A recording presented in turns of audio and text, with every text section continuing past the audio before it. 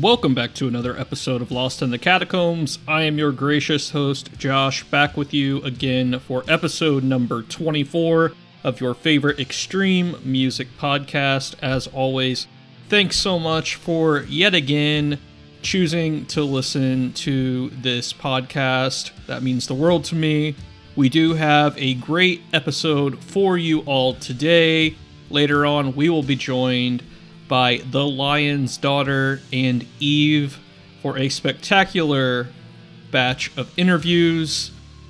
But as always, there are a few things we need to get out of the way first.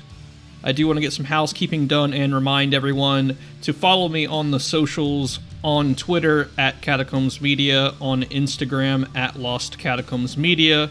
Do a simple search on Facebook for Lost in the Catacombs and give us a like there. And if you have any questions, shoot us an email at lostinthecatacombspodcast@gmail.com. Also, feel free to check out the Substack featuring various interviews and reviews of new albums. You can find that at lostinthecatacombs.substack.com. Totally free, just sign up with your email, and those will be delivered to your inbox, again, free of charge. We are also supported by Gurgling Gore, the distro/label. Head over to gurglinggore.com and use the code word LOST at checkout for 15% off your order. Pick you up some gore grind, death metal, grindcore, a lot of great bands over there, so check them out. Also, we are supported by Blast Beats Vinyl. Head over there to blastbeatsvinyl.com. Use the code word LOST at checkout if you are a first-time buyer over there, and that will get you 10% off your first order. Everything can be found in the description of this episode, so head down there for more information. But now, let's dive into our weekly news segment. First up, according to metalinjection.net, Dimmu Borgir has been added as a headliner for the 2024 edition of the Inferno Metal Festival. The festival is taking place between March 28th and the 31st across several venues in Oslo, Norway, and currently features the following lineup that includes At the Gates, Candlemass, Fintroll, Me and That Man, Carpathian Forest, Cattle Decapitation, amongst so many more. You can find that full list in the story at metalinjection.net. So cool to see such a legendary act headlining this festival. So check that out if you are in that neck of the woods. Also, according to lambgoat.com, Wayfarer has released a new single along with a music video for their song A High Plains Eulogy off their upcoming record, American Gothic, due out October 27th on Profound Lore Records. So to check out that music video, head on over to Wayfarer's YouTube page and give it a listen. And again, the first two singles off this record were absolutely phenomenal, and I cannot wait to hear the record in full. Again, that is out October 27th, and to pre-order American Gothic, head on over to Wayfarer's Bandcamp, Spotify, wherever you get your music. Also, for more physical copies, head on over to Profound Lore's website and pick that up there. If you live in the US, if you live in the European Union or the EU, head over to Century Media Records website and purchase the record.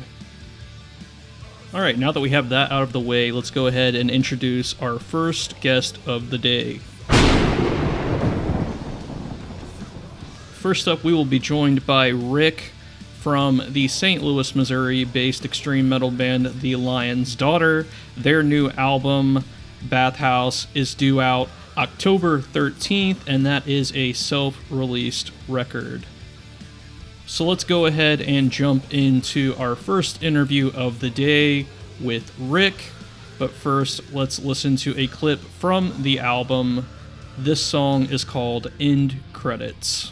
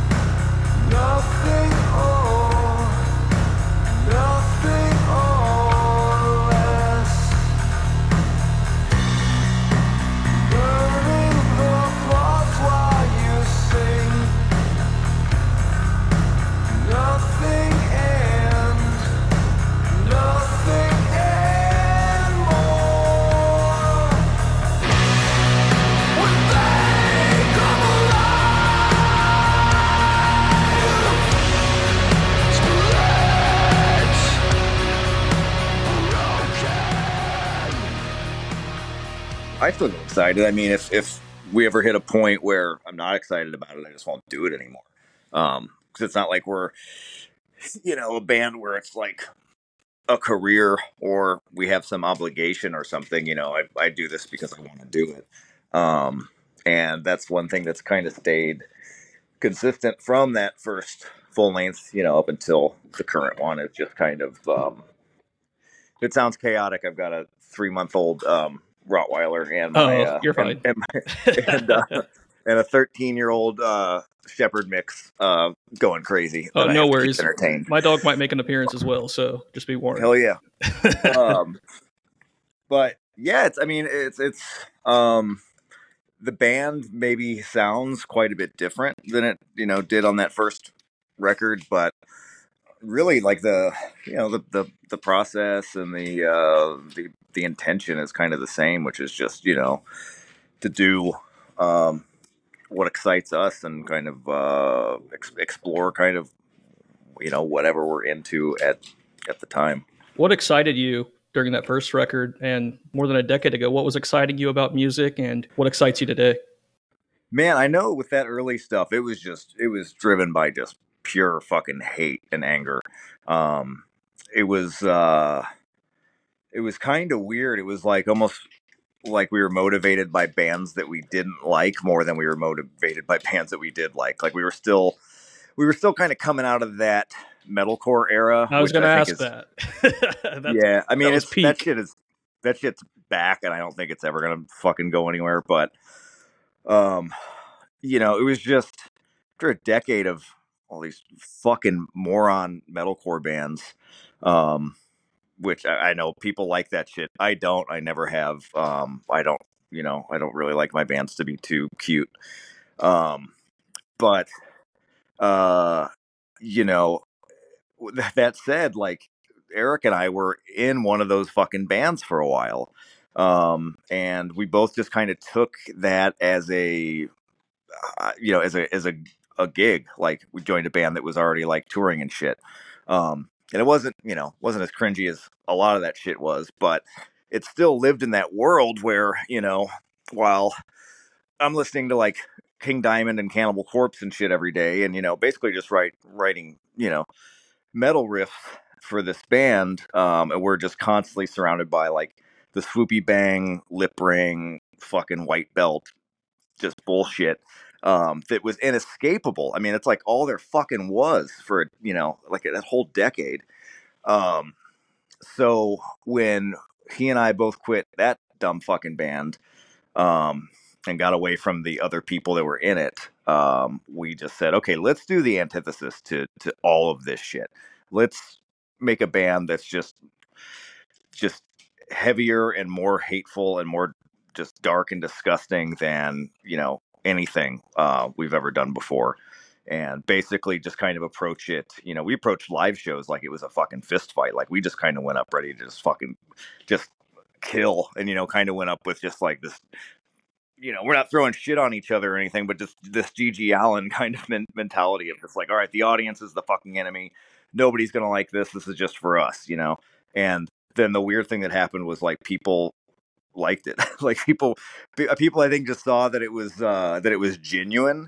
It wasn't a bunch of posturing and like, how we guys doing tonight? All right, make sure to check out the merch stand. Fuck, this one goes out to my sweetheart. Just what it was, none of that shit. It was just fuck you. We're just vomiting just fucking hatred all over the stage.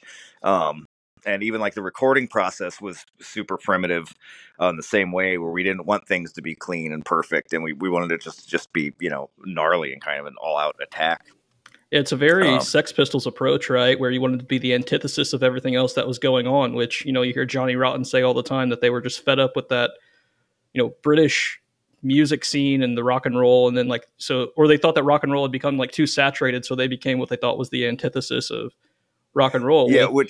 which is ironic since they were ultimately a fucking boy band. Like the Sex Pistols were put together by a guy who owned a store who wanted to sell clothing, you know. So even that was horseshit. So I mean, I get we're all a bit hypocritical at times because again, as much as I say like I fucking hated all that metalcore shit and still do, um, two of us were in one of those fucking bands, and played the game. why So why do you think that? I guess metalcore, it's still a little bit popular today, but kind of winding down. I guess it was just like the thing about metalcore is that it just got way too, I don't know, easy. It got way too commercial, and like as you said, it just kind of got way too just like oversaturated.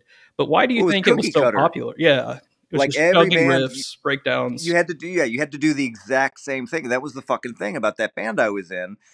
Is when I joined it, it was a little weirder. It sounded more like early Poison the Well or something. And then through fucking touring, we're like, shit, man, we want to eat.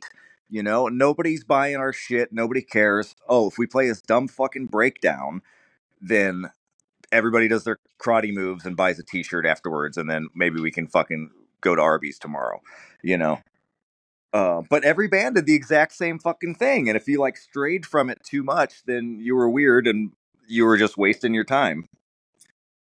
Yeah, it's I've noticed at least, that whole deathcore, metalcore era is kind of winding down, and like I've talked with a few death metal bands and bands like that, and that whole primitive era of extreme music is kind of coming back, and in some ways more bigger than it's ever been, right?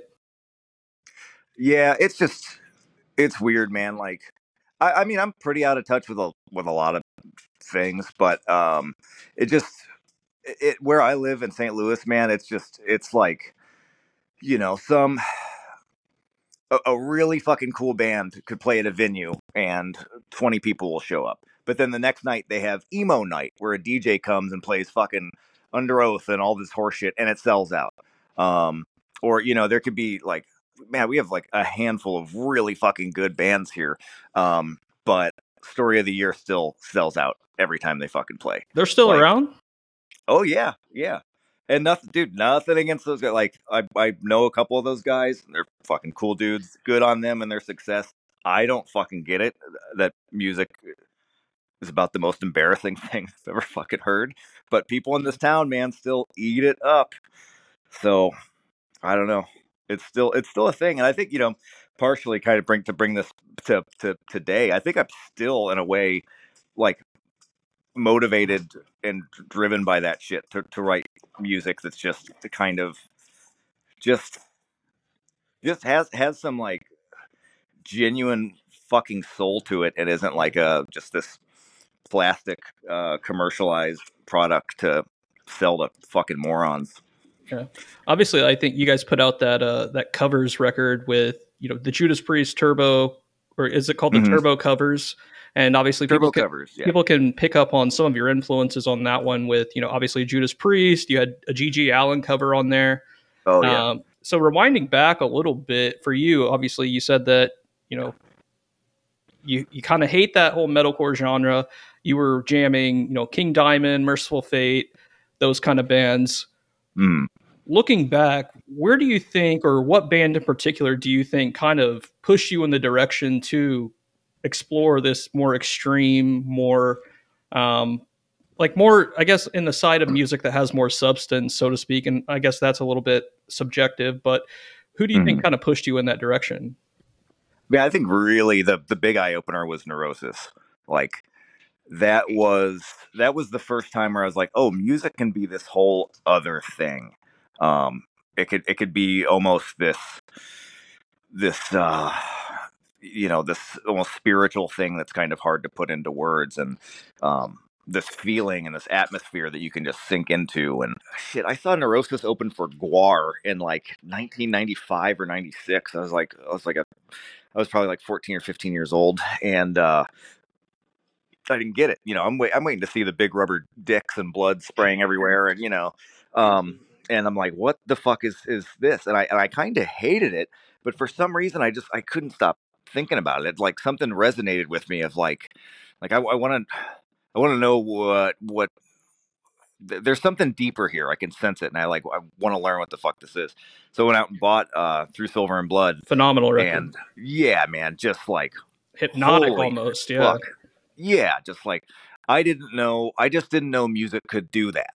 I didn't know that it could just pummel you and just rip your fucking soul apart the way that, that record does. And just the respect that you could see that band had for like their own art.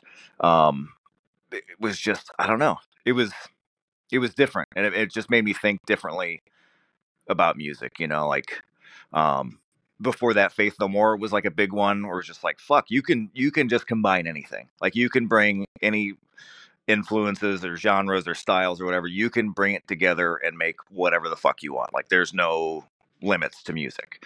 So I would say like both of those bands combined are probably like a big, shaped kind of my musical language and personality. For anybody that's listened to a Lion's Daughter record, or I guess even Bathhouse in particular, the new single off the album of the same name coming out later this year, we hear a lot of those like horror influences as well, like the buildup of tension and then knowing when to let things breathe throughout the song to build that tension. How big of an influence did the horror side of things have on you, or was that something that just kind of came organically over time, or was that something you always wanted to incorporate into your music?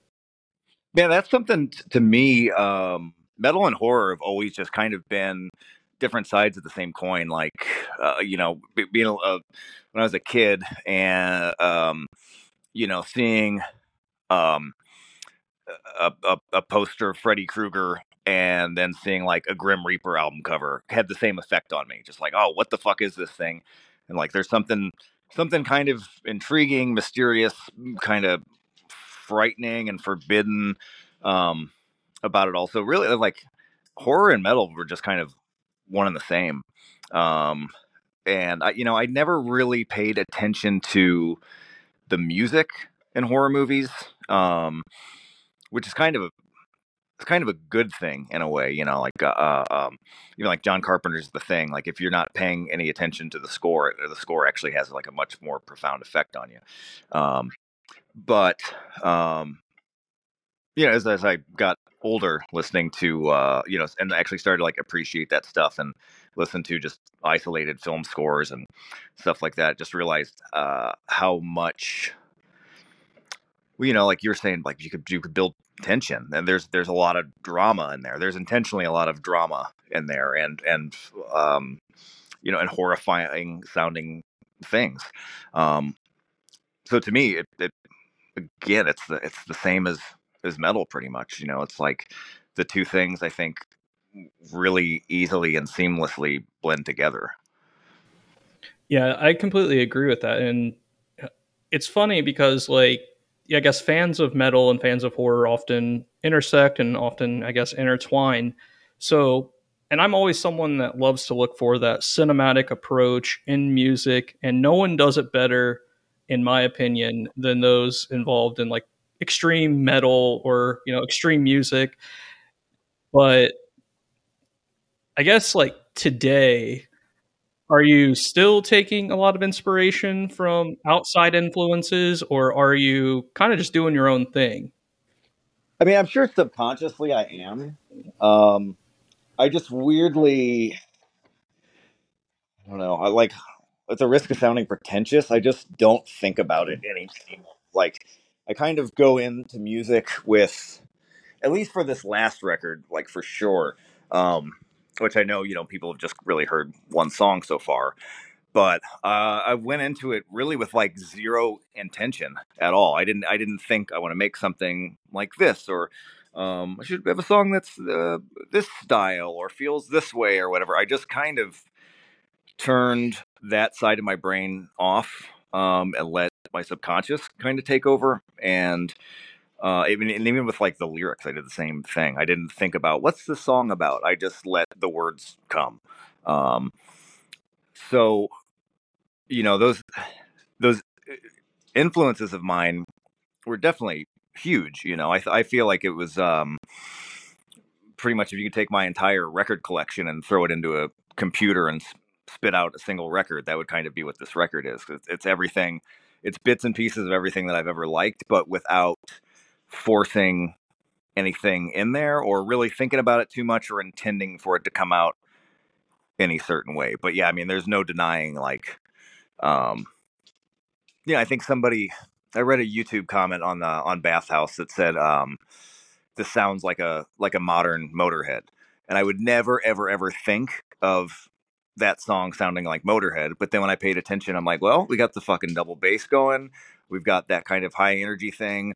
You know what? That vocal pattern and vocal melody in the verse, I could hear that maybe being a little bit of a Lemmy thing, and like, okay, so yeah. So there is a little Motorhead in there, but the keyboard melodies over the top, I think, is a little Faith No More.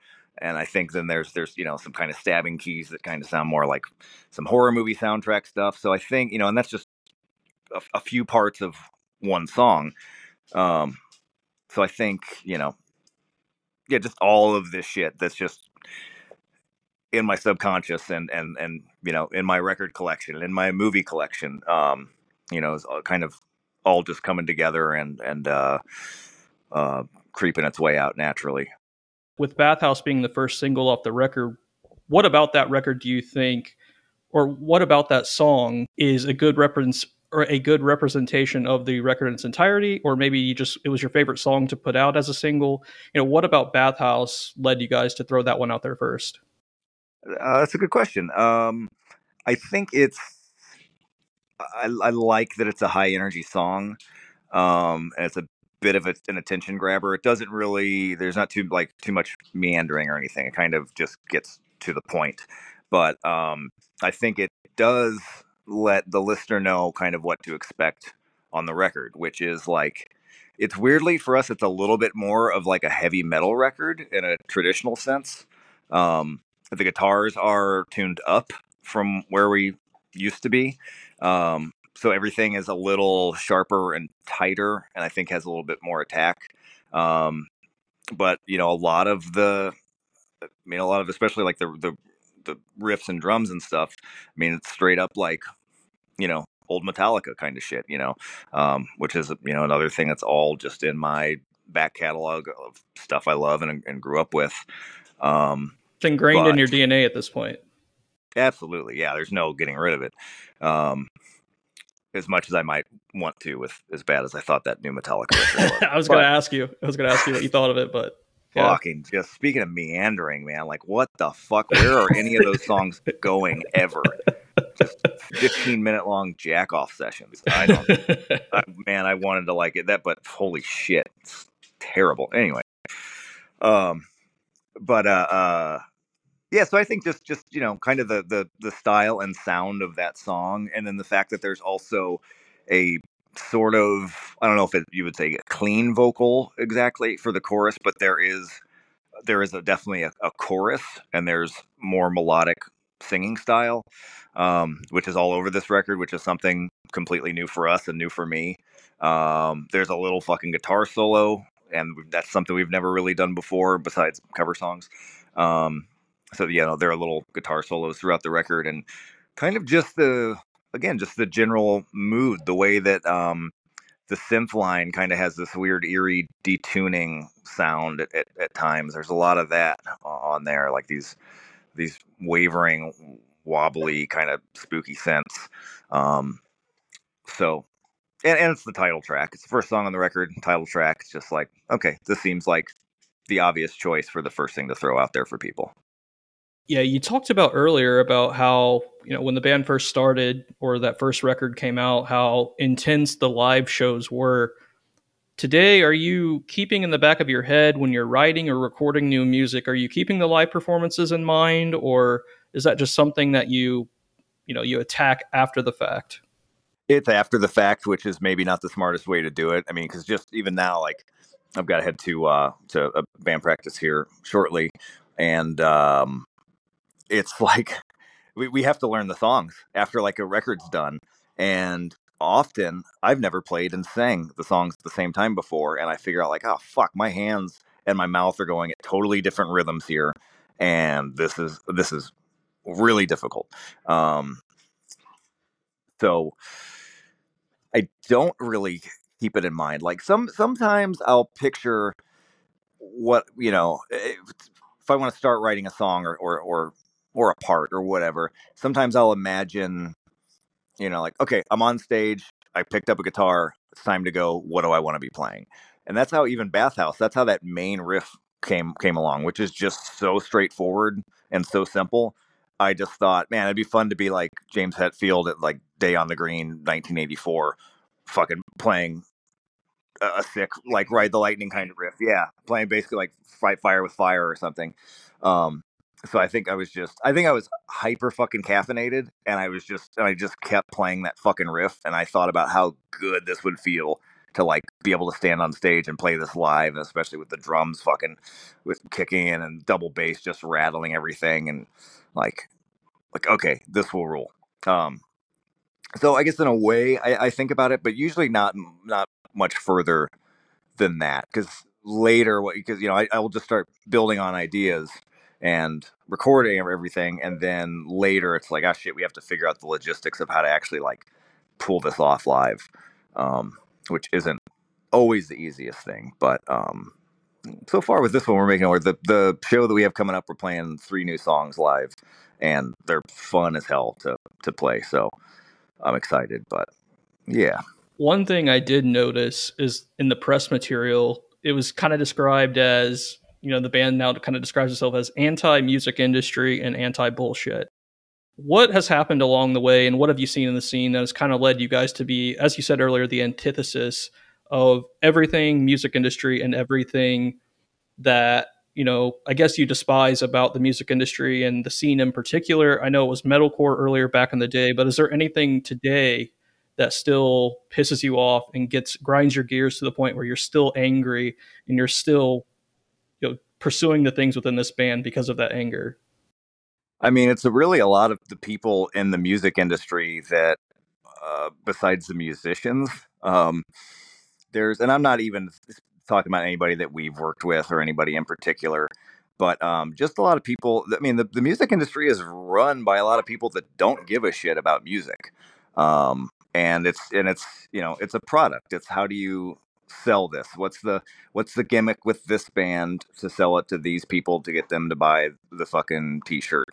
And it's a fucking factory line, um, and that's unfortunate, because music is supposed to be like art. I think I don't know, um, but I wouldn't even say we're totally anti-music industry, because I mean we still play the fucking game. We still use Bandcamp and Spotify, which everyone knows don't pay bands or labels a fucking dime. Um, but we still use those avenues, because otherwise it's nearly impossible to get your shit to people who want it. Um, but I mean, at this point, we have no record label, no booking agent, no management, no bullshit. There's nobody to kick a percentage of our gross sales of anything to. There's nobody telling us when we can do something, when we can't, how we should do anything. Um, we kind of just took it back to where we started with that very first record, which is like, okay, let's just do whatever the fuck we want, however the fuck we want to do it, and put it out on our own terms. And it's fucking liberating, and it's rewarding, because then if people react like positively to it, um, it's genuine. It's not them reacting because it was marketed to them correctly, or because we made a thing that's for audience X to like exactly the way that audience X likes their things. um it's a more honest approach, I think. And if other bands want to do things other ways, hey, like, cool with us. But we wanted to take kind of control of everything back, and kind of just eliminate as much of the bullshit as we possibly can.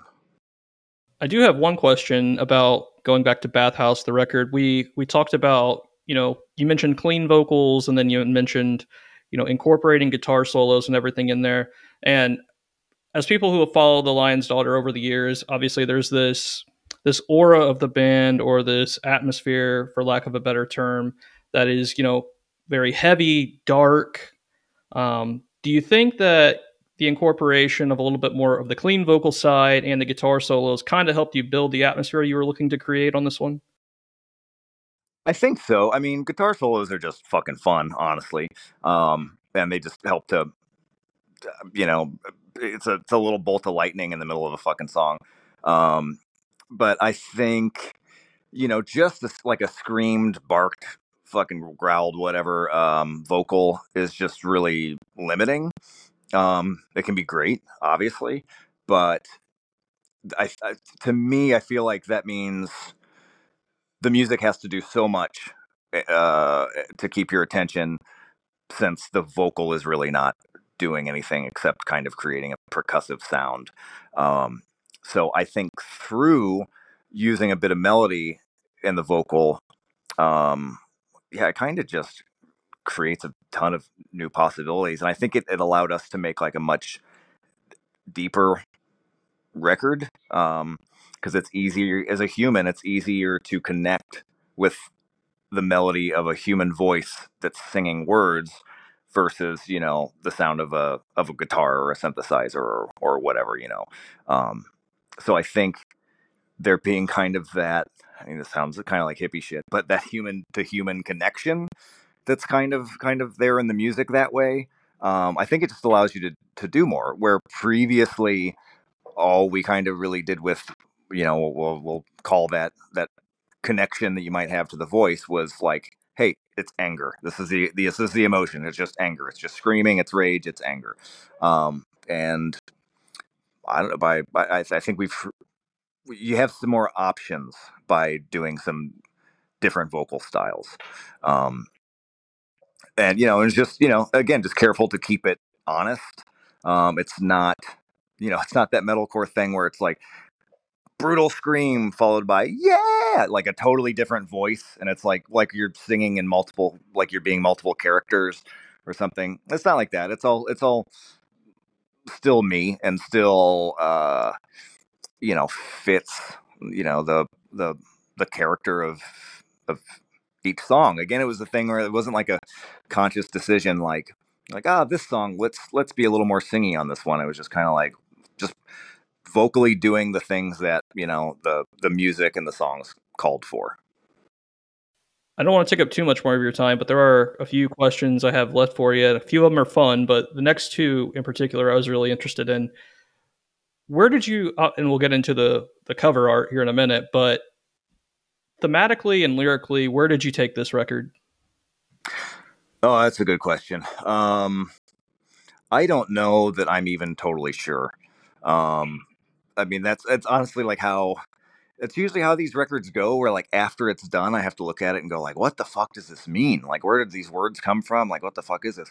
But this one especially, because I didn't assign like any setting to where the record takes place, or the songs, or or characters, or a time, or anything. So the words just kind of came, and I don't know. So weirdly, like a lot of it's pretty vague, but a lot of it's really, really specific, and it's it's personal in a way that it wasn't before. Where a lot of it was, just kind of just horror stories that are about somebody else. It's all characters and horror stories. There's a lot more of me in there, um, in ways that aren't so like I feel sad or fucking what I like. It's try to keep it not corny, but just the real shit that I was kind of going through a kind of a fucking gnarly time uh, when I wrote this record, and that stuff all kind of came out. But again, it's in ways where like even if you knew specifically like what was going on with me and my personal life around that time, I don't think you could read any of those lyrics and understand how it relates at all. But um, to me, it was a lot of just taking like this ugly, ugly shit that was in my head, that I was kind of thinking and feeling, and kind of just scooping it out and fucking throwing it onto a page. Um, so that's probably not a very helpful answer. Um, to say like to say I don't know what it's about, but in a way, yeah, in a way. But then there are things, and like they're too personal to even like admit or point out. But there are some things that are so fucking specific that you would probably think were abstract, because they're borderline like satirical. Okay, I So gotcha. Yeah, that makes I don't perfect know. sense. I think that makes perfect sense. Yeah, I need to figure. I mean, I've always been the worst at talking about lyrics, always. But I should just come up with something to like Yeah, have a come up with better a answer. cool. Yeah, But just come up with a cool, story and just give that out to anybody that asks you that moving forward. Just and yeah, make it I'm sound like, these are outrageous. all. I met an old sailor one night late in a bar, and he told me his life story, There and you go. that's the record. Yes, there you go. But anyway, man, talk to me a little bit about the album artwork. Obviously, that's the first thing a lot of people are going to see when they see the work out there. But talk to me a little bit about the idea behind that one, who you worked with, and how that all kind of came together. So that is an artist from the UK named Daniel Peacock, um, and it's like these. A lot of people think it's AI, but it's actually. I think it's mind blowing that he made something even weirder than what an AI would make. And I guess it's like he does digital painting or something. But the idea was like, if you're familiar with our last couple album covers, we worked with Mothmeister from Belgium, who are fucking great, but they do these like um, photographs of these figures, these like masked figures, and and masks and robes, and um, they're they're creepy and mysterious. And that fit with the tone of the past couple records. With the tone was it was a little colder. It was a little like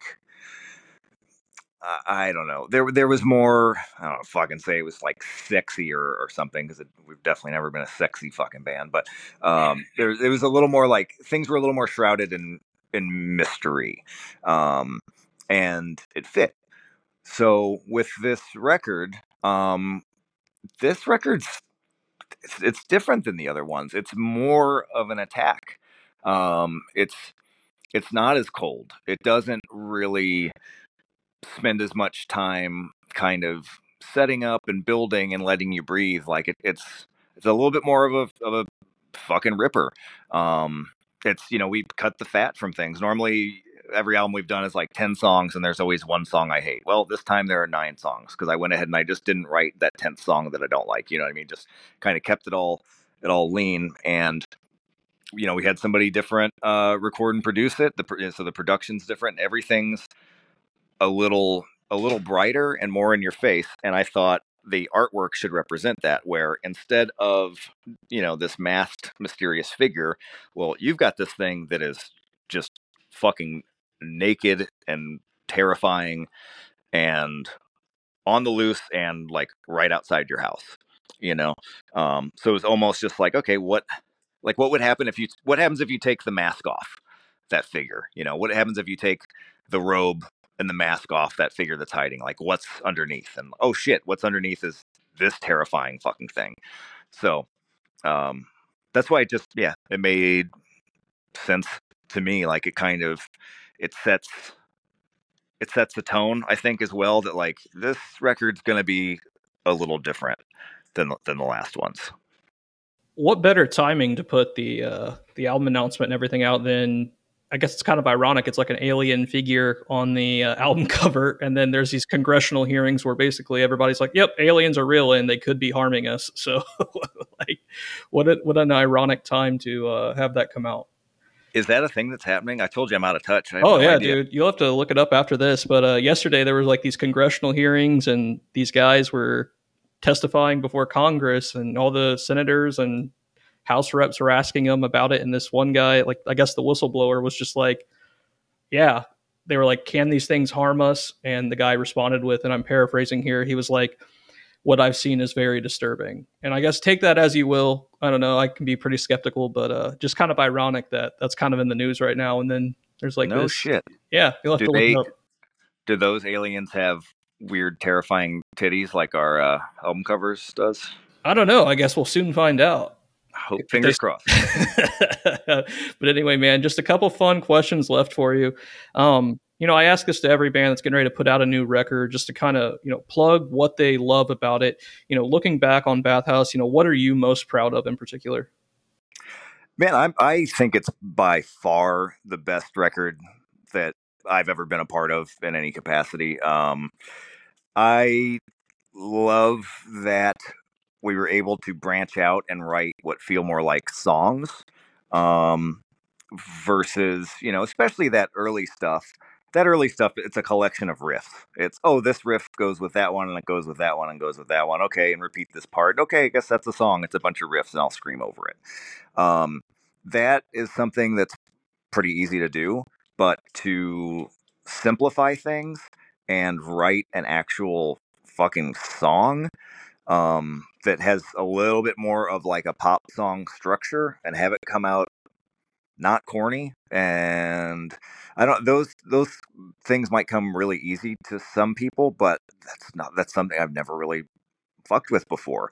um I've never written songs that were songs that had um a bit of a melody and maybe had little hooks and choruses.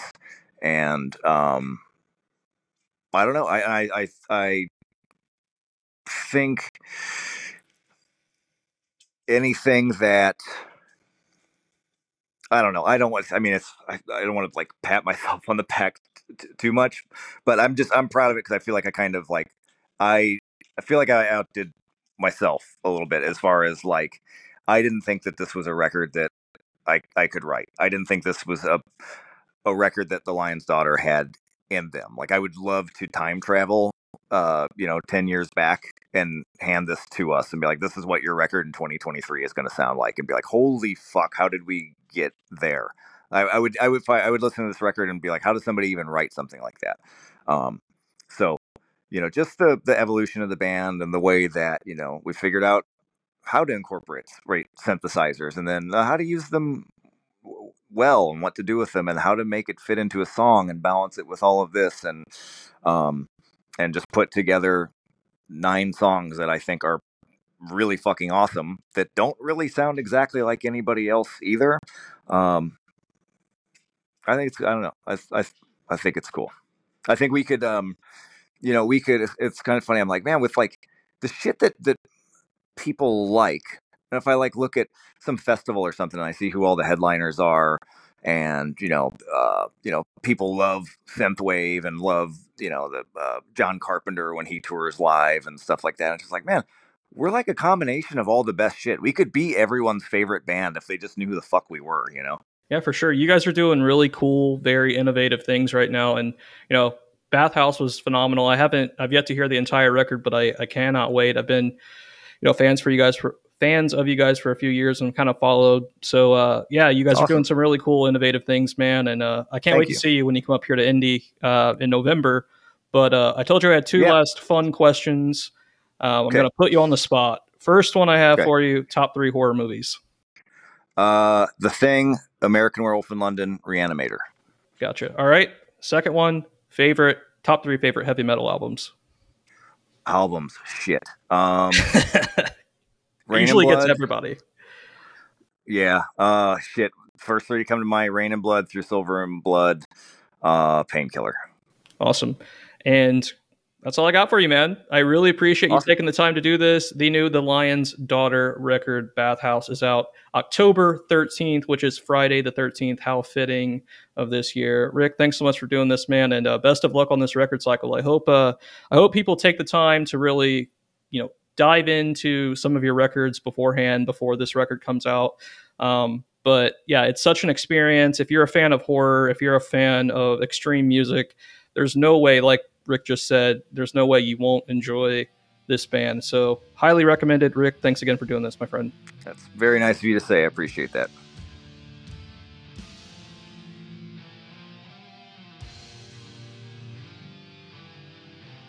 Thanks for checking out that interview with Rick from The Lion's Daughter. Again, their new record, Bathhouse, is out October 13th.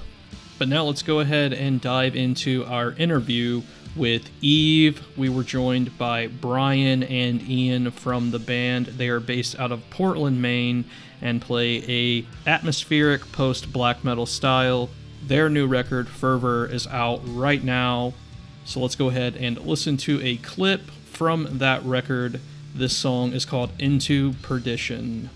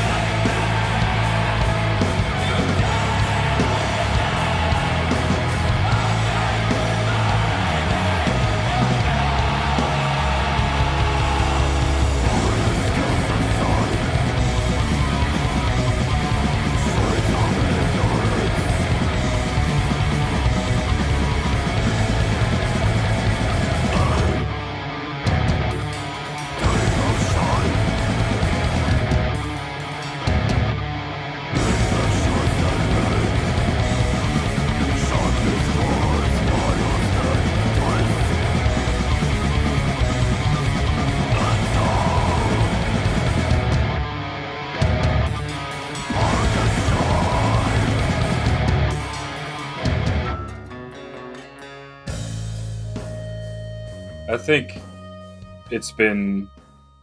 we've been happy with it. Like, we've been able to learn from it as well. Like that's something that Ian and I always put like a really big emphasis on. We would like to sort of reflect on when a release has been out for a little while. We get a little bit of time and a little bit of separation from it, and we can kind of see like how people have reacted to it, especially people that we don't know who don't care if they like throw a criticism, you know, because like Right. we definitely we like reading criticisms and stuff with like I would say within reason. Like there's definitely some where you can't really put too much weight on it, but we definitely pay attention, and if we see one and it makes sense to us, then we definitely like take it into consideration. So but overall, like I think the reception has been good and we've been happy with it, and so yeah, we definitely take that stuff to heart. I mean, we can kind of tell like if someone doesn't like it because it's not their bag, their style, like that's totally fine. But if someone has like a well thought out criticism, like we listen to it and we're like, yeah, all right, maybe that's something to think about for the next album, the next thing. Yeah, well, I mean, me and you, like we talk about that stuff more than if anything else, really. Like if we see a criticism that like we both think is like Ian said, well thought out, that we him and I discuss that a lot more than we will if like someone really likes the album, just because obviously both of those things are helpful, but I do think if somebody has like hey, I liked the album overall, but I didn't like X thing about it, then like for example, I think one of the main things with Fervor was there was a few criticisms that we thought made sense where the listener thought that we tried to do a little bit too much as far as experimentation and sort of branching outside of the lanes, basically, and that some stuff didn't really flow together.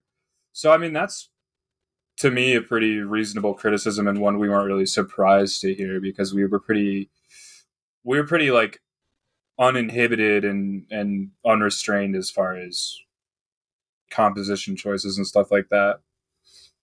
So, at what point do you learn to take these things in stride, right? At what point do you stop taking, I guess, maybe offense is the wrong word, or stop taking it to heart and maybe just come at it with this point of view that people just have different opinions and that's okay? But in the beginning, did it hurt or did you always have this mindset? We've always been like that, I feel like, right? I mean, I could think of the very first time do you remember like the very first time we saw like criticism of something?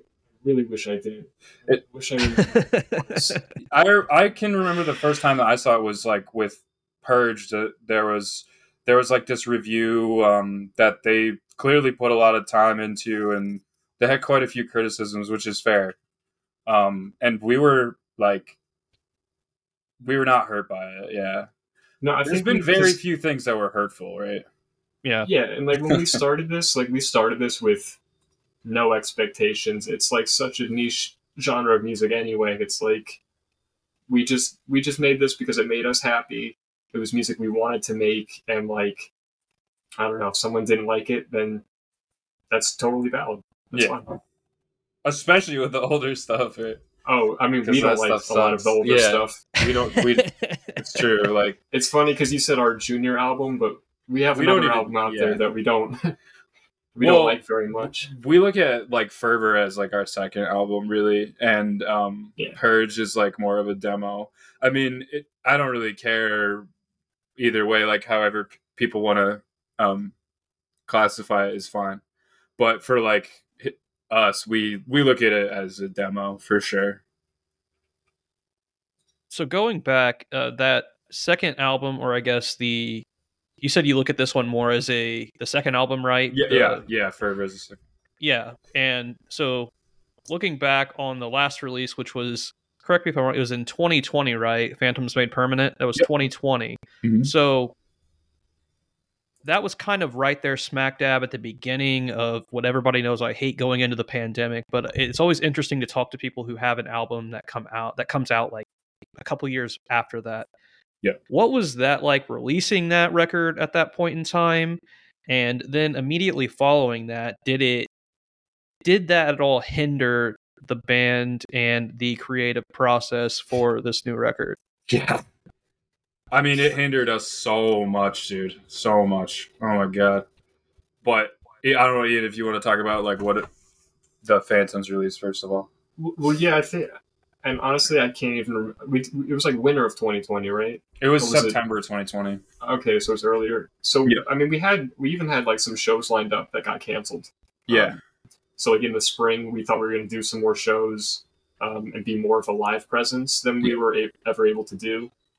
So that got kind of fucked up, and then the actual printing of vinyl got pushed back too. Like the distribution got all messed up. Yeah, that took forever.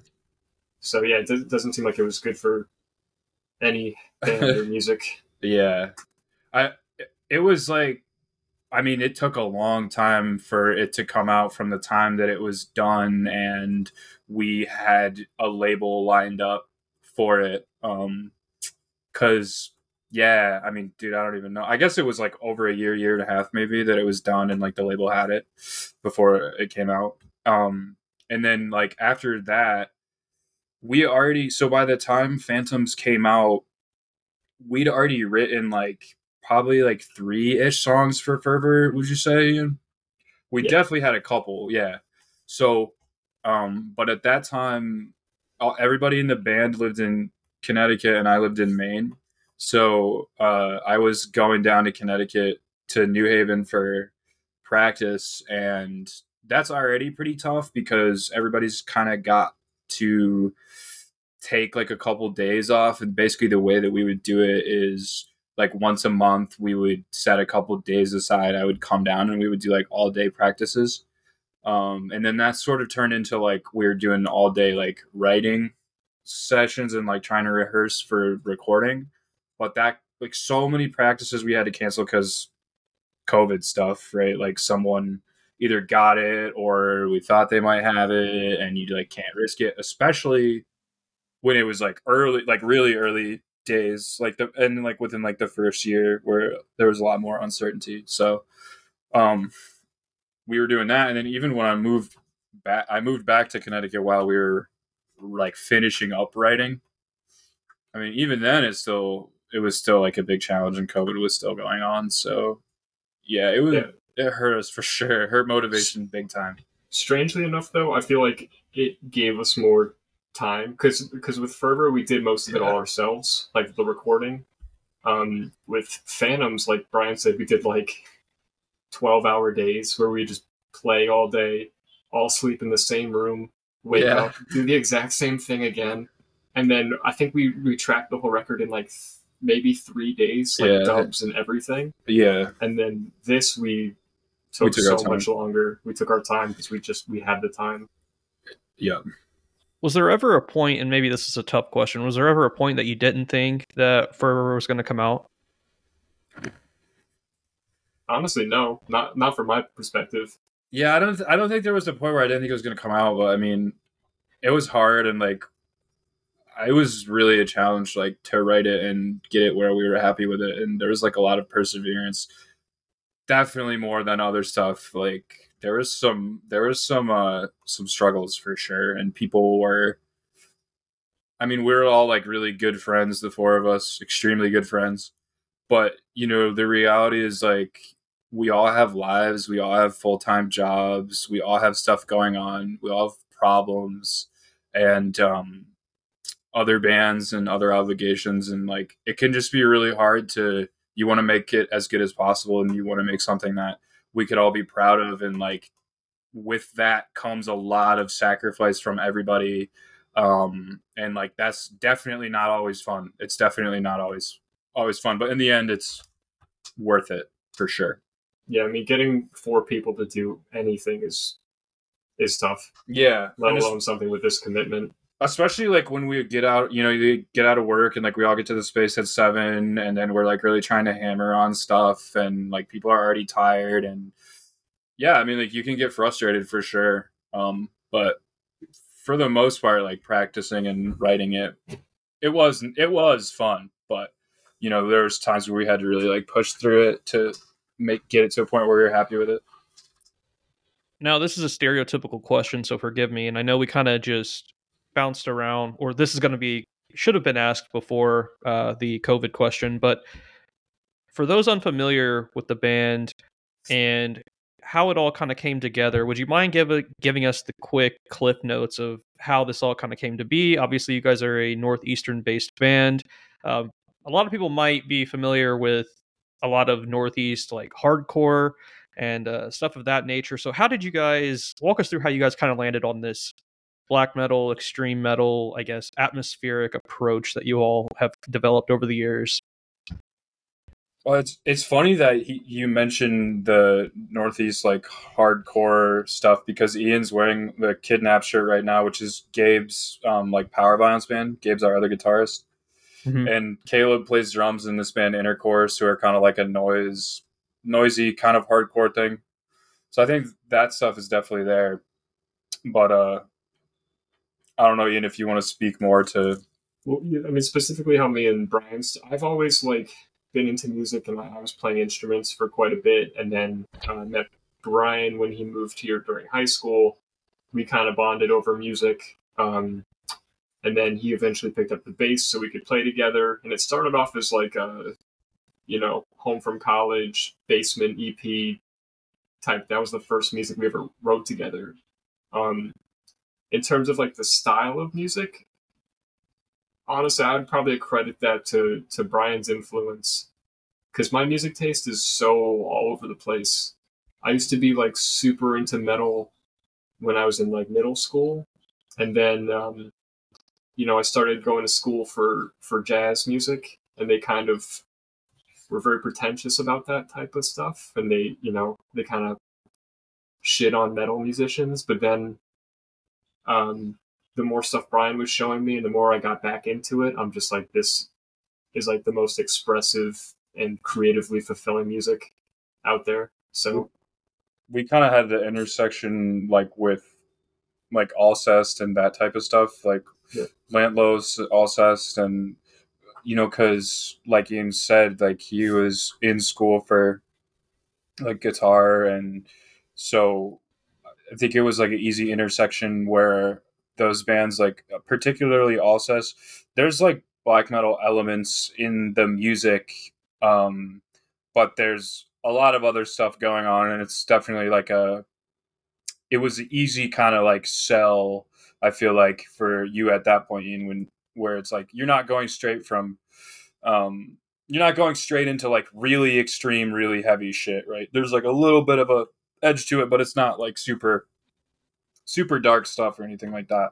I think the main point was like stuff that was super melodic was kind of my crossover. And then like I always loved post rock too, so there's elements of that. Yeah. And then you just want more and more, and then you start hearing bits of like dissonance, and you're like, okay, before you know it, you're just listening to the most like dissonant, like jarring stuff. Yeah, because at that point we were just babies. Like we were like 18, so that was like 10 years ago. So I mean, like Ian said, I mean, like once you're in, you're kind of in for life, and as far as metal goes, and not that that's like when I first started listening to it or anything, but it definitely like I think you progress for sure, and then you're really into it deep. So I guess like things kind of started, like you said, around 10 years ago was when the black metal thing kind of started, and that was the huge movement of the black gaze, the shoegaze, the Deaf Heavens of the world. You mentioned Alcest and stuff like that, who unfortunately for some weird reason, like the Deaf Heavens of the world with the shoegaze influence, got a lot of criticism and still kind of do to this day, weirdly. Did you guys ever run into that with people at all? I don't know. I don't think so. Well, I think people who are typically critical of that type of music have made comments where it's like, oh, they're either too melodic or too posty. Oh yeah, I guess that's true. We've gotten that before. Oh, we saw one recently, yeah. We saw a really weird one recently that didn't make a whole lot of sense. Where this guy said we were too post for our own good, which didn't really make that much sense. That was probably what does that even mean, though? I don't even know, but he hated the album so much. It was pretty funny. Didn't like it, and he didn't like how the riffs weren't atonal. So interesting. I don't know, but in general, not really. I just think we're just not.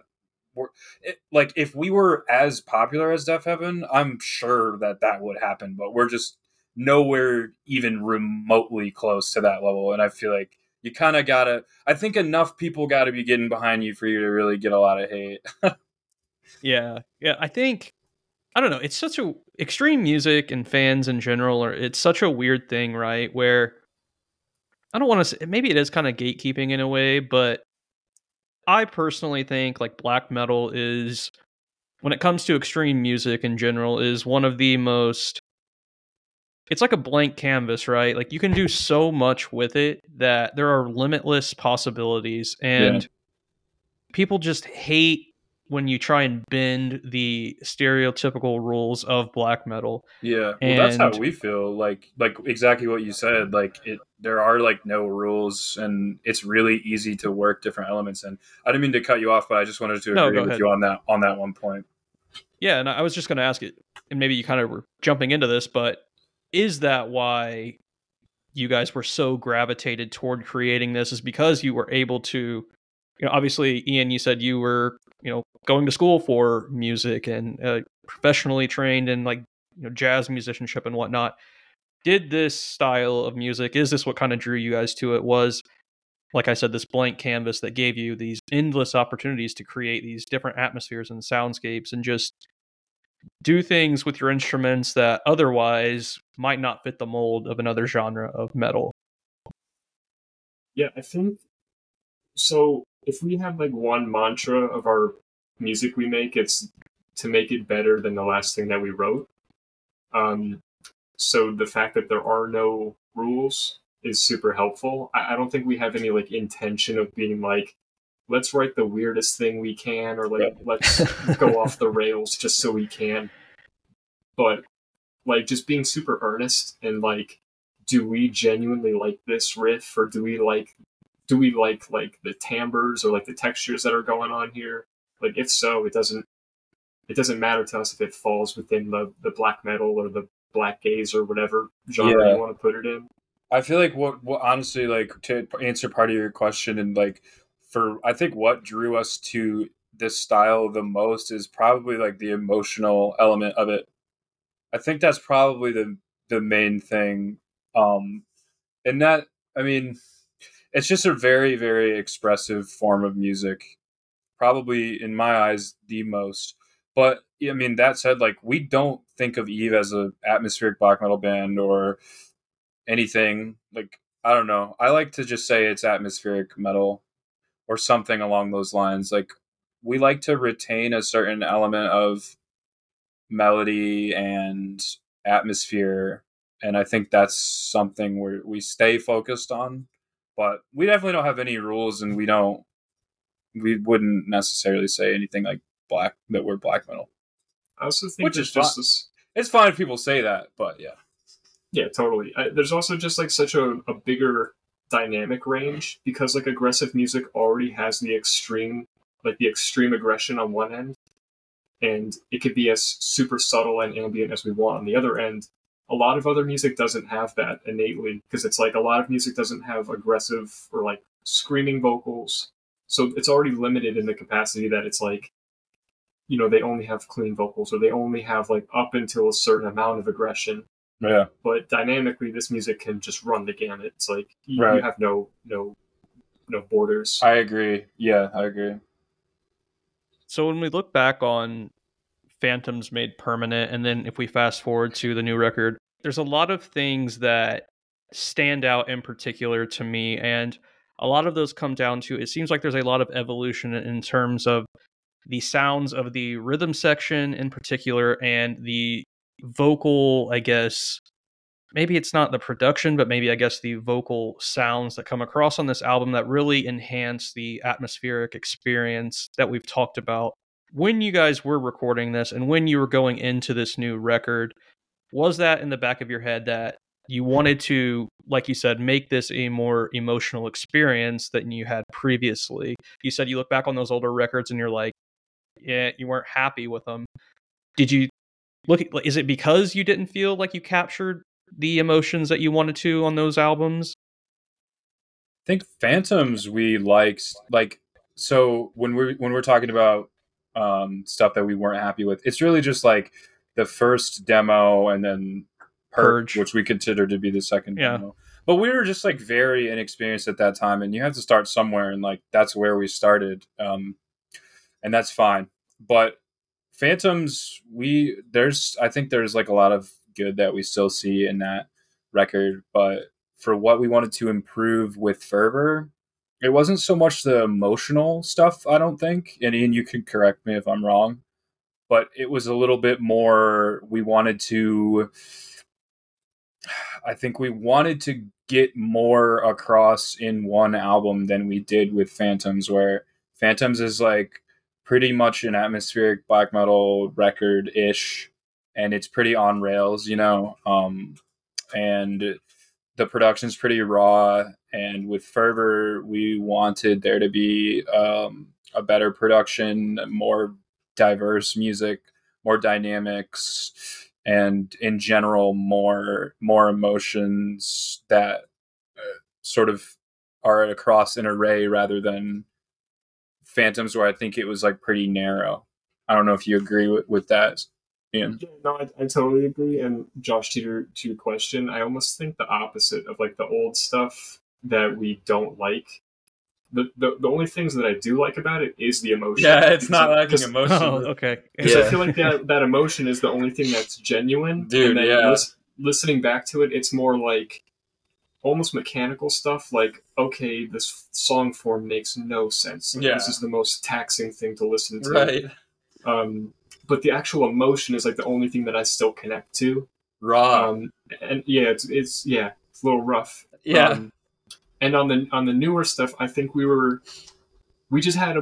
had more experience, so we had more of a capacity to think about more elements at once. When we were doing the old stuff, it's just like, all right, let's just like see if we can focus long enough to get some shit down. Yeah. Now we're like, okay, we go through the list, we think about form, we think about tones like a lot more. Like the stuff that like comes more natural to us, like frees up more space. And guitar arrangements, like with you and Gabe. Yeah. So much time is spent just on the guitar parts and how they work together. Way more intricate, like, and just more thoughtful. Yeah. What have you guys found to be the most important component in creating the atmosphere you're trying to achieve, while also making sure, like you said, the musical arrangements fit within the confines of the song, right? Where you said earlier, maybe some parts were crazy and maybe they didn't make sense. They were maybe a little bit too sporadic and technical, but maybe this one's a little bit more organized in particular. But how do you make sure you're still capturing said atmosphere while also being better songwriters, I guess, for lack of a better description? No, that's a good description, because dude, that's the hardest thing is like, yeah, like it's like such a hard balance to find between trying to make the music as interesting as we want it to be, have as much movement as we want it to have, and like be engaging, while also having an atmosphere and like having that sort of big like epic sound. Because, and dude, we've talked about this so much, like Ian and I have talked about this so much, where there's bands we listen to and they play the same riff like 24 times in a row and it's like awesome and we love it. But then we like try to do anything remotely similar to that and we're like, this is so boring, it's so bad, I hate this, what were we thinking?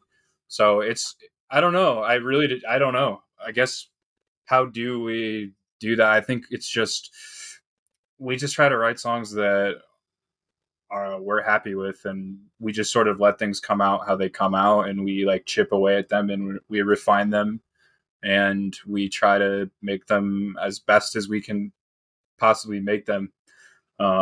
Yeah. Yeah, I would say two things. I would say the first thing is like have an opinion on everything. Like Yeah. we don't want to just write riffs just to fill space. Right. It doesn't have to be like our Exactly. favorite riff, but at least having an opinion on it and like approach everything with intent. Mm-hmm. Like this is going on the record, so we want to think about every element. Yep. And the second thing I would say is just like the trust we had in each other. I don't play drums. I don't know how to write a good drum riff. Yeah. Caleb does. Like Caleb's a sick drummer. Gabe's a great guitarist, great arranger. Like I trust these dudes. Yep. We have such an overlap in our tastes, but we also have things that make us unique, and we all have strengths to bring to the table. That works out in a very harmonious way. And that like helps to not keep us like too one-dimensional too, because like Ian will have a riff, and I'm like, I just like I don't really like it. Which that doesn't happen that often, to be fair, but it can happen where it's like he might not like something that I've written, or I might not like something that he's written, but we'll just do it anyways. We'll go with it anyways because we trust the other person's opinion. Like it might not be landing with me right now, but it probably will later. Or even if it doesn't ever have to be my favorite riff. It's still something that we're gonna work out and make into something that's like worthy to be on the recording. Yeah, there's definitely been times where like, especially on Fervor in particular, where like we'll have a riff ready to go and we're lukewarm on it. We're like, this kind of sucks, and then Gabe will play some lead over it, and we're like, okay, this is so sick. Or we just Like, scrap it. Like sometimes we take riffs really far and then we scrap them. Like that happened on Fervor for sure. We had riffs and songs for months or like even probably years until eventually we were just like, it's just not cutting it. Like you get further into the record, into writing the record, and you're like, yeah, this riff's just not cutting it. And you scrap it. And so we're never like, I don't know. We never like try to take the easy way, I guess, where it's like, sure would be nice if we didn't scrap this riff that's like a minute and a half of music that we've already been playing for all these months. But then, you kind of have to just like take a step back and be like, yeah, no, it's just not good enough. We're just going to have to write more. Or if it just doesn't fit. Yeah. Like we're not afraid to let things go. Like on our collective hard drives, we probably have like the so makings much of another album or something. Yeah. Collectively. Mm-hmm. I've asked this question before, and everybody kind of gives a similar response when it comes to like creating music or knowing when a riff works, or a drum riff works or whatever, or a bass line. It's always the same comment that it's just feel, and you know it when you know it. In a way, you can just kind of feel it in your gut. Do you agree with that, first of all? And the second part is, do you think that being a fan of music and listening to music, and I guess perhaps in your guys' case, understanding the maybe music theory, has left a positive impact on knowing when something works and when it doesn't? Well, we get hype. Like when we have a riff from practice that we really like if we just wrote it and we're like leaving practice, driving back to Ian's or whatever, we just listen to it over and over and over. And we're like, oh my God, it's so good, so good, so good. I can't wait to do this. I can't wait to do this vocal thing or this guitar thing. So that definitely happens. And I feel like for me and you, that happens more with like the really melodic shit. Like, especially if Ian and I bring a riff to practice and then Gabe like writes a lead on it, and Caleb's got his drum part, and it's like you take it from just being Ian and I in like my room or like his room on just guitars, and then you have it like with the amps cranked, with the whole band and everything, and like the riff really starts to come alive. That's when I feel like that's when you really know that it's good. But I don't know, because it's interesting the way that we're writing stuff for our next release now. We're doing it a little bit differently, so I don't know if you want to touch on that. It's gotta like feel good to play. And I think in terms of like the whole theory thing, I think as a whole that actually kind of fucked me up more than it's helped, because going through like an academic sense of music kind of got me very mechanical and too focused on the rules, and like I wasn't playing with a lot of people in person. So it wasn't until like I started playing in like a live band context and like actually feeling things, and that it was more freeing, and like therefore it was better to listen to. Because there's nothing worse than listening to something that's like, oh man, this riff is like technically good, but it just doesn't feel good. No one's going to enjoy that. Yeah. I feel like we've both changed so much from when because Ian and I have been playing and writing with each other so much for so long that there's a very strong chemistry between when we're playing that if we're like sitting there trying to write, we can very easily like finish each other's sentences like on guitar. And we always kind of know where each other is going to land. I don't know. I think it just does. It really, that stuff comes from how when we started out, we were so inexperienced, and we kind of have been learning and progressing always together in the same band. So it's just, your question about the theory thing kind of got me thinking about how, yeah, Ian, you had that experience where you've kind of grown and branched out from that. And then from my background was not in theory at all. And I still really don't use it. Even if I might know a little bit of it, I'm not really ever thinking of it. And we don't really talk, if we're trying to communicate parts, it's mostly like just timing and like counting and not like much theory outside of that. There's also not a lot of theory that's good for explaining dissonance, because I feel like a lot of theory is like how to make things harmonious and melodic and feel sounding correctly. Right. And a lot of this music just like is dissonant and doesn't follow conventional rules, and that's hard to teach. You just have to ingest this music and like really it's just more of a feeling, experience it. We might not even want it to sound technically right a lot of the time. Like I feel like we like it when things are just coming out in sort of like a weird and inexplicable way, and it takes us a while to kind of figure out exactly what it is that's going on. Even like if we have a riff, like one of us writes a riff and we're trying to teach it to each other, and Ian will be like, how are you counting that? And I'm like, I have no idea. And then we got to sit there and try to, and sometimes it's like, those riffs come out really kind of interesting without you even knowing it. And definitely the most frustrating part of the process. Yeah. Like I just remember sometimes of just being like, how do you know where the downbeat is? Like, I know. how do you think of this? Yeah. It's funny crazy how it works out like that sometimes. Yeah. I think just hitting on a couple tracks in particular that are probably my two favorite, and they're such a, not an intertwining, but it almost feels like there's this duality between them, and it's the opener and closer with Past Pulses and Into Perdition. I think specifically going into Past Pulses is such a strong opener that really showcases, what we're in store for with Fervor and what we can expect from the album. But then again, there are these twists and turns along the way, but such a, I hate to use the word beautiful, but it's very atmospheric in its approach, but it's very a wall of sound that doesn't hit you too hard in a way. I try to put this into words, and sometimes it comes across very, very dumb, but I don't know. That's how I perceive the art of it. No, it makes sense. It makes sense. I think it's such a strong opener and there's these beautiful, guitar parts and the melodies, and there's obviously the classic tremolo pick black metal melodies on there, but again there's just this strong brute force that you feel on that opener. Mm-hmm. And then Into Perdition kind of closes things off and really wraps everything up with this, again, these atmospheric parts, and the guitar work on that track in particular is some of my favorite guitar passages on the record. And the way that it sends you off is so well done. So I guess my question is, how did you land on those two as the opener and closer of the album?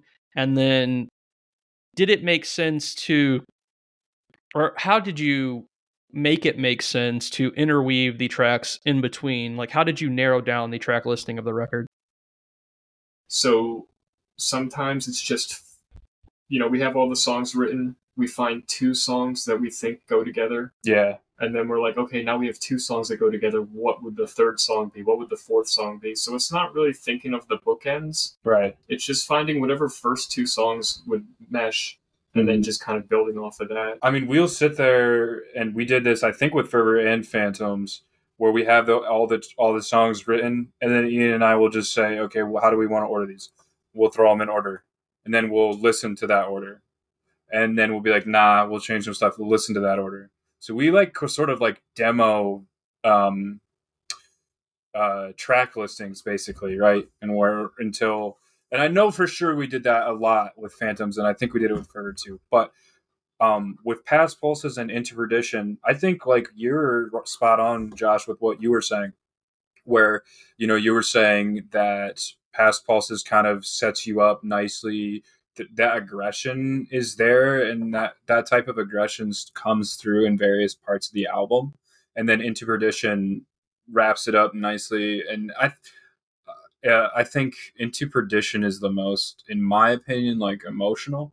But I don't know. I find it way more interesting to hear like what you're saying, Josh, where you're talking about what your impression of the album is. That's way more interesting to me than because like I just have no idea how it comes off to other people, and like I can think about how it comes off to Ian and I, but it's like that's not. I mean, I think it's just as valid what your view of the order is and what your view of like the emotions are than like how we could even try to describe it. It's almost like once it kind of leaves and it's done and it's out there for people to listen to, it's like I'm open to other people's interpretations of it. You know what I mean? Like we don't like it's not. I don't know. I feel like I'm doing not a great job of explaining it, but we basically just felt like this is the order that sounds right to us, and this is how we like to listen to the record, basically. Yeah, I love hearing people's what their favorite songs are, because I feel like it's always different, right? Because I mean the songs are all. I mean, I think they make sense. Again, I've been listening to them for years at this point, but there's no like front runner. It seems like everybody has a different opinion, and we saw multiple times that people felt that. Shards, which is a 6th track, people like weren't really feeling that song. We saw like multiple people say that, and we were like, damn, that was like our favorite song, and we totally thought it fit too. So and that's fine, like it fits to us and it doesn't fit to them, and there's no like rule, no one has to be right. That's why it's so interesting to me to hear like other people's interpretations of it. I've also heard some people were like, with the first 2 songs in the album, they're arguably the most aggressive ones. So some people felt that it set up false expectations. Yeah. So you have these like more aggressive ones up front, and then it kind of gets more, pretty, for lack of a better term. I mean, it's just interesting here. All three of us are going to have our way that we listen to music and our tastes and our way that we view albums and how we want them to sound. So that's just it's just going to end up that way. Like I have very specific tastes, and I'm sure Josh that you do too, and I know Ian does, and like so that's why, like, going way back to your earlier question, like that's why criticism just doesn't really hurt. It's just because I get it. Like it's okay if you don't like it, I've said this numerous times on the podcast, so people are probably just sick and tired of me saying it, but I heard someone say one time that art should never be an answer, it should be a question mark. And I think that is perfect in terms of not just extreme metal, but music in general, especially when it comes to like lyrics and maybe musical catharsis in a way.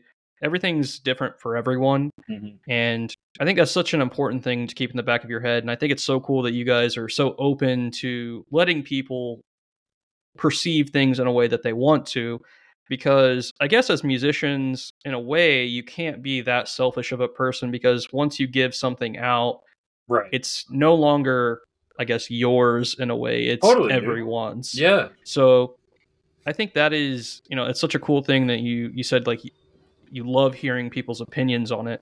But yeah, man, I think it's just also another thing I wanted to mention in there. I know I mentioned the riffs, but the rhythm section with the bass and the drumming on this just adds such a thickness and a groove that I think you guys topped on that. I guess we'll call it the debut. Mhm. But yeah, I think I think it tops that, and I think that's what makes this record so much better. Is that there's a thickness that's not too overwhelming when it comes to the rhythm section and how that blends with the guitar melodies and harmonies on this record, and it just kind of adds that under layer, or I guess top layer, depending on how you're listening, to the vocal shrieks and the the vocals on the record. So well, see, that's something we've heard a lot too. I mean, that's and that's not something that we had in our minds for sure. I don't think we ever talked about that.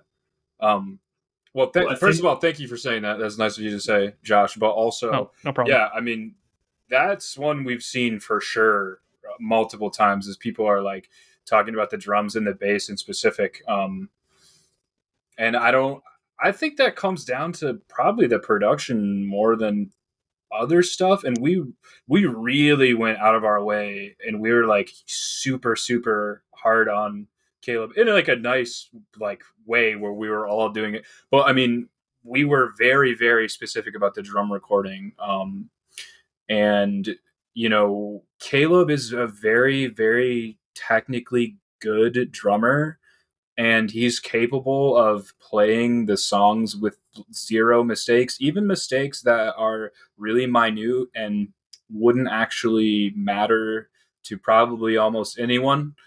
But when you have drums on a recording and you know that we're going to be tracking all the other instruments to them, we really wanted to make sure that we didn't have to run into any situations where we might have to do some drum edits. So we were very particular with that, and Caleb did play the whole album with no mistakes, and we were working with Colin Marston like remotely as far as how to mic the kit. He basically we mic'd the kit, and we sent him like very detailed photos, and he would tell us to move mics certain ways, and then we would send him more photos and more recordings. We would move them until he was like, okay, that's cool. And then I mean, as far as outside of the recording and the production with those two instruments in particular, I mean, I don't feel like Caleb and I did anything too different. I don't know if you have any kind of insight on that, Ian. I feel like we didn't do anything too different writing wise. The biggest difference is like early on, me and Brian primarily wrote most of everything, and then once it was complete, we brought it to everyone else. Yeah. But I think we wanted to move away from the layered approach. Right. So before, I would write one guitar layer, then another guitar layer, and then we used to use more synths and stuff. But on this record, we were intentionally like, okay, we're not using synths. We're not dubbing guitars. We're only going to record what we're physically capable of playing live, right? Which kind of put a restriction on our capabilities. So we were able to like explore options more thoroughly because we had that kind of hard rule. So do you think then, Ian, that because we had the limitation with the guitars and the synths, right, we weren't going to use any synths, and it was only going to be two guitars, just what we were playing live, do you think then that that's why the bass and the drums are seemingly filling out more of that space, like on the recording? Is that what you're saying? Yeah, especially because it was more collaborative. But I don't know. You and Caleb were talking more, and I guess we were. Yeah, I don't know. I feel like I can't think of anything specific like that. I can't feel like we ever talked about that specifically, but maybe it just kind of naturally happened like that. Interesting.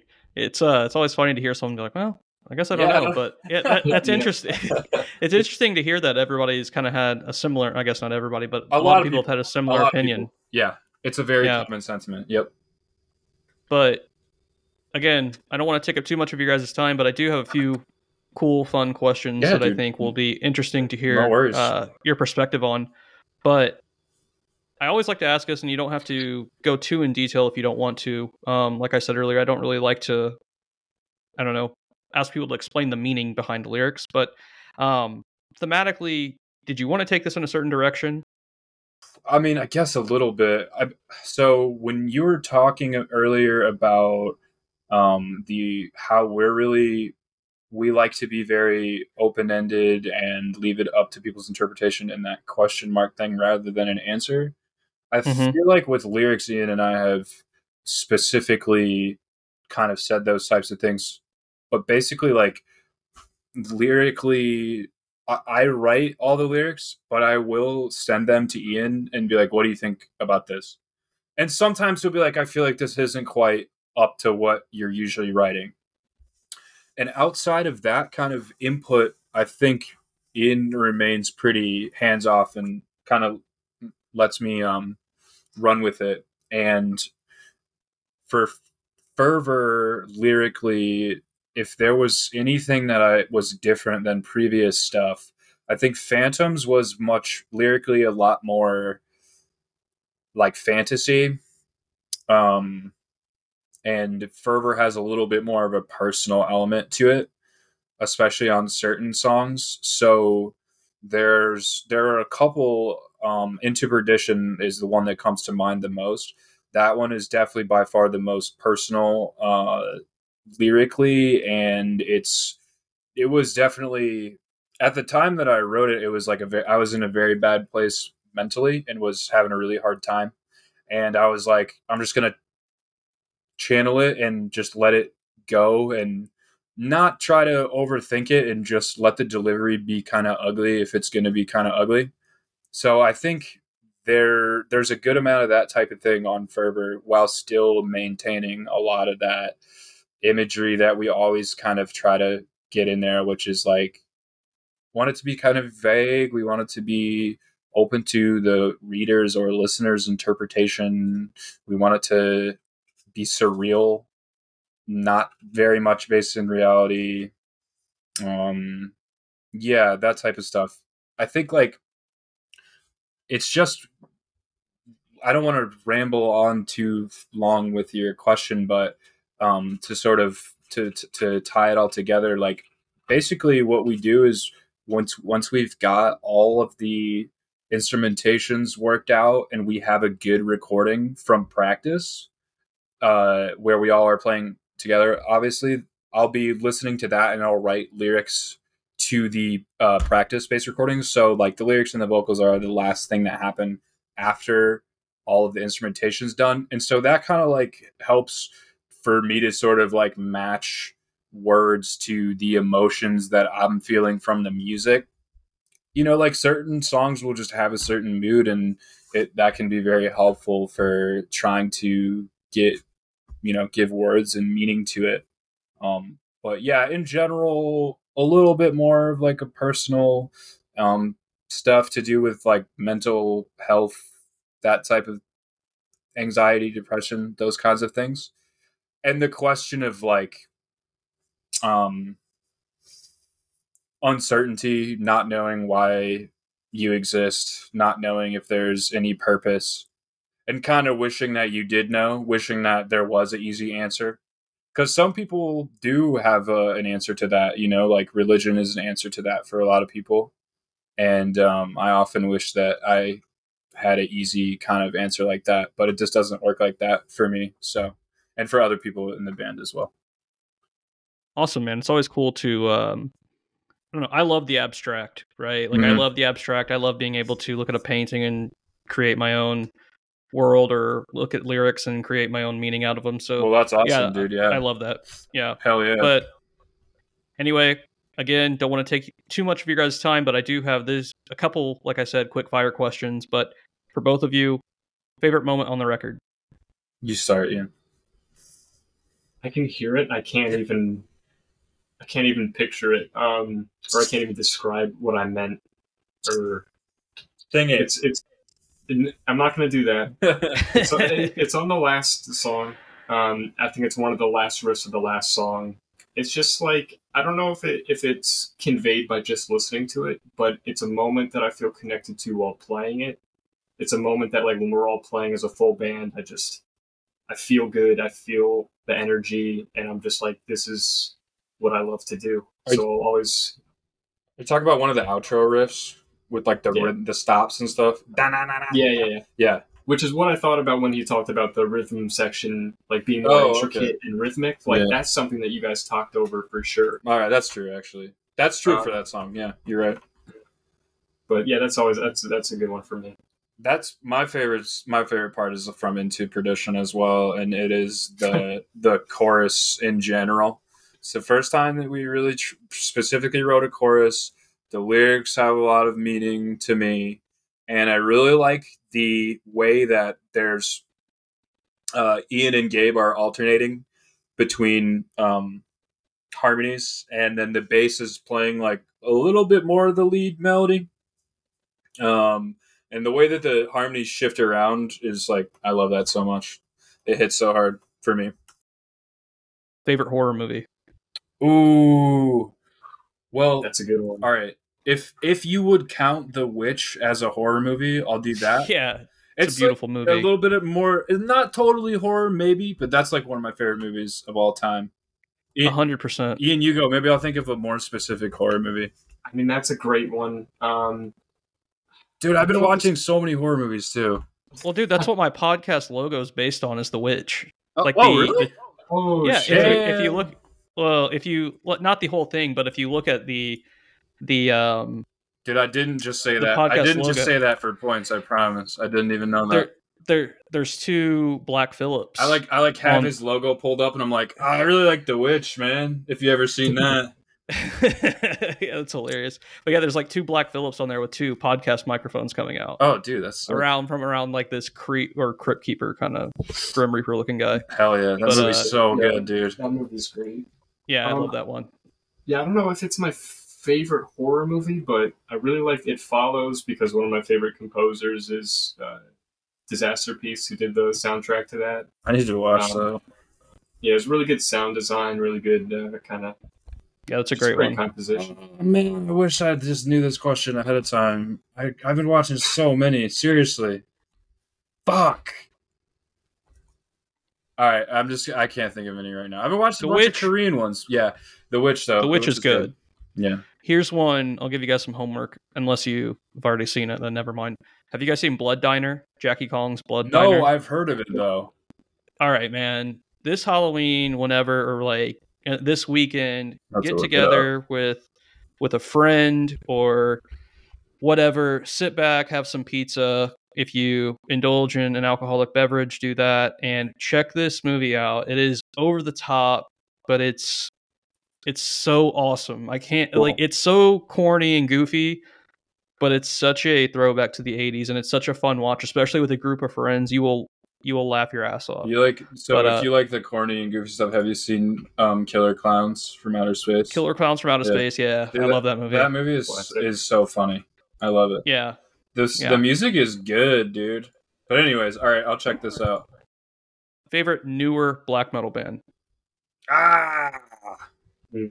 Well, I can tell you, dude, I have to give a good answer to this one. But I will say that the new I don't really know how to pronounce their name exactly, but Miserere Luminis, their new record is amazing. Have you heard that? I have not heard that one yet. Oh, dude, it's when did that come out? It came out in 2023. It's called Ordali. June 2023 it came out. This is like my record of the year right here. They're not a newer band. They've been around for quite a long time. It's like someone from that band Gree and Somber Foray from two. Oh, okay. Yeah. And this was like their first record in many years, and it's very, very good. Yeah, I definitely need to add that to my list. Yeah, you should. It's awesome. Who's a new band that you like, Ian? Dude, that's tough. I was gonna say, let's see. In the past few years, I mean, I really like a band that really, really clicked for me, which I don't think they have anything prior to like 2020. Is Serpent Column. Oh, that band's sick. I've been listening to them a lot, and then I almost said Boostolos, but that doesn't really count. I feel like. I mean, is that new? Yeah, 2022. Did they have something out before then? I think he had something in like 2018. Yeah. Oh, okay. But all right, yeah, let's say Serpent Column. I like Avaturn. I think they're newer. I'm looking at my Spotify now.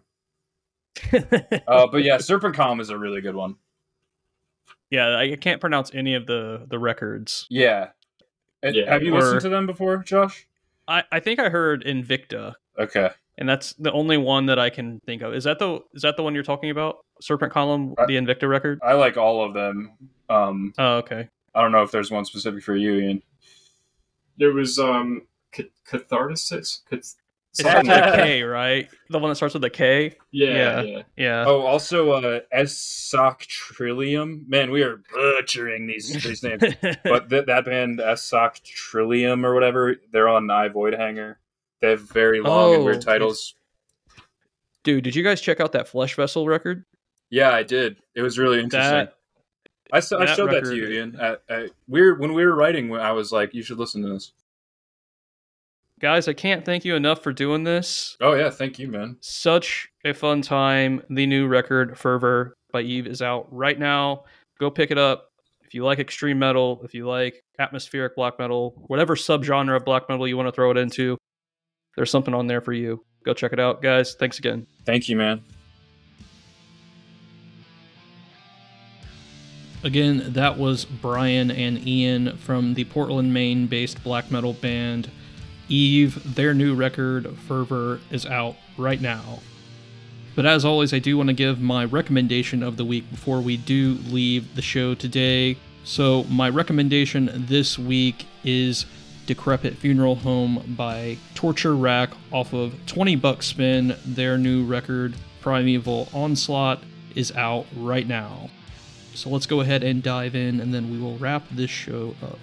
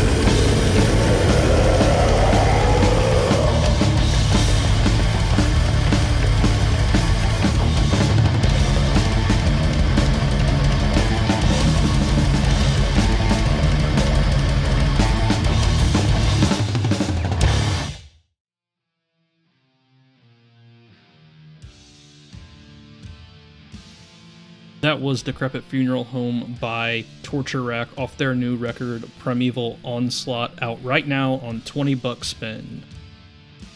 But I do think it's time to wrap this episode up now, my friends. Until next time, follow me on the socials I gave you at the top of the episode, and leave a 5-star review and subscribe to the show wherever you do listen. That helps me out tremendously. But we will see you once again next week right here in the catacombs.